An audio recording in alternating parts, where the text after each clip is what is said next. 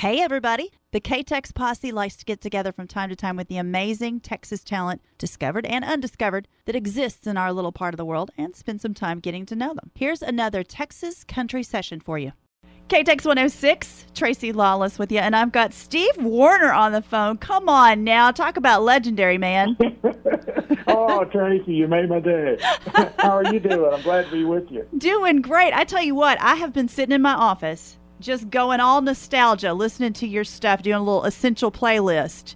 And boy, I can't get Linda out of my head. That's in my head all day. I'm singing everywhere. Everybody's like, shut up, let Steve sing that. Boy, that one goes back a couple days, doesn't yeah, it? it does. You have done some amazing work out there. And thanks. Thank you. Yeah. And I tell you what, I didn't realize how multi-talented you were as a musician. You sing, you write, and you play all the guitars. Well, I tried to. The guitar was really my first love. You know, I came to town as a teenager as a player, thinking one day I'm going to make my own records one day. And that day came eventually, but I was just a player, really playing bass. And played bass with Dottie West, and you know, I was a side guy. You know, that's really what I wanted to do. So.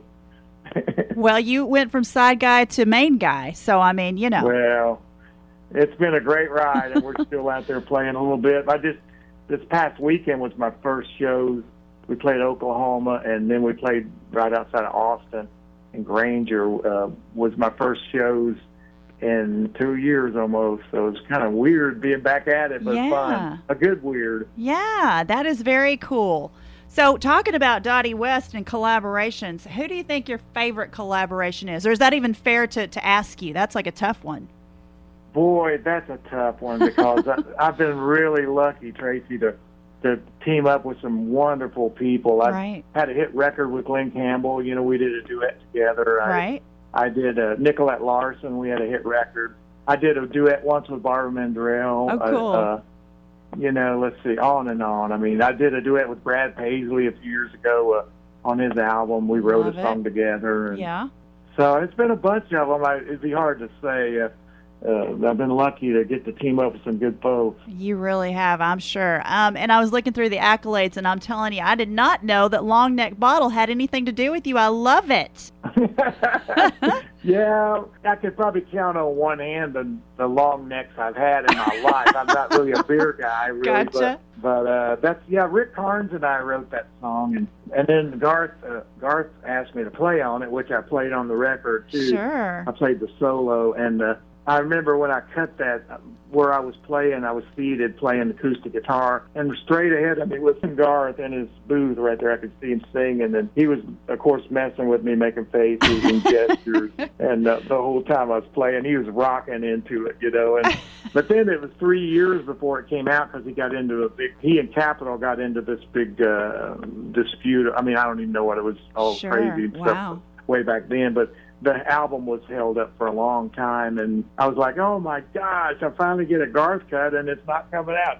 Almost 3 years it finally came out, and it was the first single. Oh, man, but it was a good one. It's one that sticks in everybody's mind. Yes. I just love that record. Alan Reynolds made that record and was the producer on that, and he was just, I mean, one of my favorites. You actually, I'm hearing that you've got a Christmas album coming out in October. Tell us a little bit about that. I do have a Christmas album. I stayed in the Christmas mode right after the holidays this past year. Yeah. I was going to put out a new song, and a couple of my sons and some of my friends they all kind of chimed in and said, don't just do one song, why don't you do a whole album? Yeah. So I just stayed. I left decorations up in my studio, and I didn't even get out of the Christmas mode. In January, I just started rocking on this album, and it took about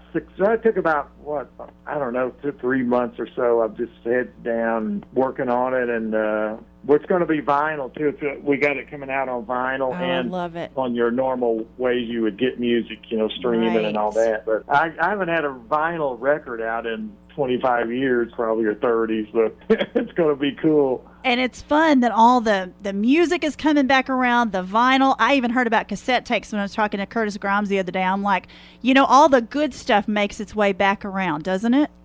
Yeah, I've heard that too, Tracey, where people are like going, oh, I'm starting to get my cassettes back there. what? I know. That's like, holy cow, I've thrown away hundreds of those things. There you go. I know, and I think all of mine melted back in, like 1989 in my 67 Mustang, so they're gone. Oh, I want that car. I want that car. Yeah, me too. You just leave them in your car up on the dash or whatever. But yeah, it's funny how that stuff just keeps coming back around. I made if you're too young probably to remember this, but when 8-track tapes first came out, way back then, I barely made that. My very first album was on an 8-track tape, and then it was vinyl and 8-track. And then they went away after my first album. Oh, wow. But I barely made it, and I think I've got one of those somewhere in my very first album on 8-track. Oh, that is crazy. Okay, so we know that you love guitars. We know that. But tell me about this special one that you've got that I'm hearing about. Oh, you hit me hard there in the heart because I love this guitar, man. I designed, along with help from my son Ryan and my good friend Jeff Sin, we designed a guitar. It's been out a couple of years now, but it's a Gretsch model guitar. Right. And they called it was their idea. They called it Steve Wariner Nashville Gentleman. Oh. And it's I don't even know where to start on it. It's a real simple kind of design guitar. Not a lot of bells and it's not a lot of. It's simple as far as how to work it. It's very, very versatile. Mm-hmm. A lot of sounds you can get out of this guitar, but it's without trying to get real technical here. But it's simple, just a tone, volume, pickup selector. So it's a real player's guitar, though. I mean, it's a high-line player's guitar. But I'm so proud of it. Oh, wow. We took about a year designing it. They made me 3 prototypes, and let's do this. Now let's send that back. Now let's do this. Oh, wow. The Gretsch Guitar Company were just fabulous. I thought they were going to throw out a bunch of ideas that I would send them, because we hit them with some, I think, some pretty innovative stuff, and I think sophisticated few ideas, and they were on board for everything. Yeah, we love it. So anyway, it's black. It's a sparkly kind of black. Right. We call it magic black and white binding. So anyway, you got to check it out. It's called the Nashville Gentleman by Gretsch. So I love it. I'm still in love with this guitar. I play it every time I do a show. Basically, I play a couple tunes on it, and it's special. Sounds like it. So she sings real pretty then, huh? She does, man. When that thing comes. When my guitar tech brings that one out in the show, the lights hit them. I just stand there going like, oh, here it comes, man. Here's my baby. She's on the stage with me. Come here. Come to me, It's kind of funny how you treat your guitars like kids. It really is kind of like that, That's awesome. I got a few guitars that friends gave me through the years that mean the world to me, like Garth and Buck Owens and Chet Atkins. Yeah. Different people gave me guitars, and they mean a lot. They're real special. So. Yeah, you've got a White Falcon Gretsch from Chet Atkins. Listen, is that right? You must be a player. I love that. Yeah, Chet gave me a White Falcon about years ago, and he said, "Do you like that guitar?" I borrowed it for an occasion and a rehearsal, and I got caught without a guitar downtown, and we had this rehearsal, and so I called him and said, "Shit, I know you got guitars over there. Can I borrow one for about an hour? I don't have time to get home." And he loaned me this White Falcon. Came into his office, and when I brought it back to him, Chet said, "Do you like that guitar?" And I go, "Yeah, it's kind of a different style than I play, but I like it, Yeah. And he goes, "Well, that's the ugliest, gaudiest guitar. You can have it if you want it. Just take it, Oh, wow. So I go, "Well, you got to sign it, Yes, so. Of course. Yeah, so that's man. a real special one, too. I've got about 4 of Chet's guitars, I think, that he gave me through the years, Yeah. So every time I see a picture of you, you've got a guitar in your hands, and it's usually something absolutely beautiful. How many guitars do you own? Oh, my gosh. I've tried to purge a few of them, over the last little while, last few years, but I probably have, I bet up around 75 or something like that. Wow. I could look on my insurance records and tell you, I guess, Tracy. Oh, man. My wife always goes, "Now, where did this one come from? What's this?" I don't know. That one just came in. So. And that's why you have an entirely different building in the backyard. She's like, what's that building for? Oh, I don't know. Is it for the lawnmower? Exactly. I got to go back on the road or write some more hit songs if I need to support my habit. There you go. Now tell me about your writing process. How does that work for you? Well, it's different ways. I do it different ways, really. Sometimes generally speaking, I keep a notebook and I jot down ideas, just keep a running notebook of things, ideas and little bits of things. If I get an idea, if I see a movie or every now and then someone will say something, I'll go, ooh. In my mind, I'm thinking, ooh, great song idea. Yeah. So I'll go jot it down. And I just keep a little record of all those. And now sometimes I'll just book. Occasionally I'll book a co-writing session. Somebody will come out, or I'll meet with somebody. I'm speaking pre-COVID, of course. Sure. But somebody will come out to the house or whatever. And COVID, I've been doing Zoom writes, which are kind of weird. You do it with an iPad, But I'll pull out my notebook and go, here's some cool ideas, I think. Yeah. I keep the ideas all the time. Just try to keep ahead of it. Keep it full of ideas. Yeah. And sometimes I'll go through and use those bits, or a lot of times I just write by myself. I'll just be playing guitar. Sometimes I'll be playing guitar, just noodling around, and I'll go, ooh, that's cool. Yeah. That's a neat little lick, and then I'll start matching it with some words, and then it just sort of falls out, But it happens different ways.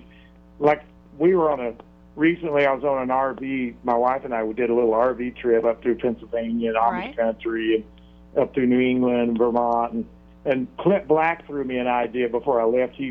We talked, and he gave me an idea for a song that we could co-write. And so all on that trip, I was working on that song every day. I'd kind of tweak on it. And so I do it different ways, but that's basically, I'm a big journal guy. I like keeping a journal of ideas, jotting down thoughts, and just keep it full of ideas all the time. Love that. Then you can go back and figure out and I'm not saying pluck. they're good ideas always, but they're ideas.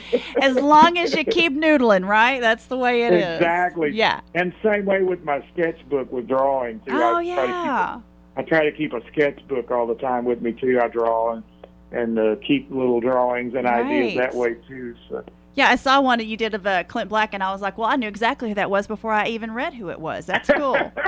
Was that the little line drawing I did of him on his coffee? He has Clint Black coffee that I did the back of the packaging. I did that drawing. I did not know that. That is super cool. All right.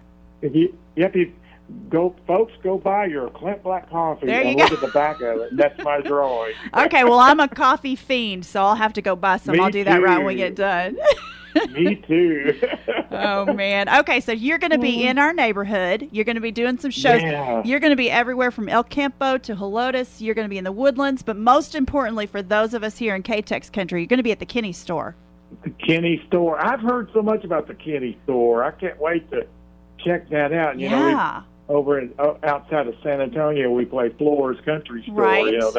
It's an amphitheater. When you see store, you go, wait a minute, what? Right, I know. But I've heard of the Kenney Store, and I certainly know where Kenney is. Yeah. But I can't wait. That's September 9th. That's the night. Yeah, that's what I'm showing. Yeah, and you'll love this place. There is a vibe there. The crowd is amazing. It is going to be a good time. Ooh, we're going to pull out all those old songs, man. I love it. Well, we cannot wait to see you there. I'm gonna be front and center. That's the way that's going to work.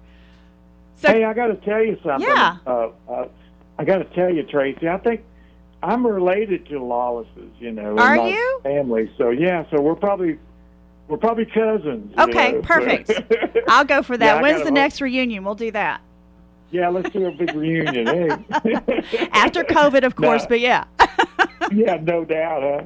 Yeah, I got a lot of Lawlesses in my family. Okay, so, all right. We're a rowdy bunch.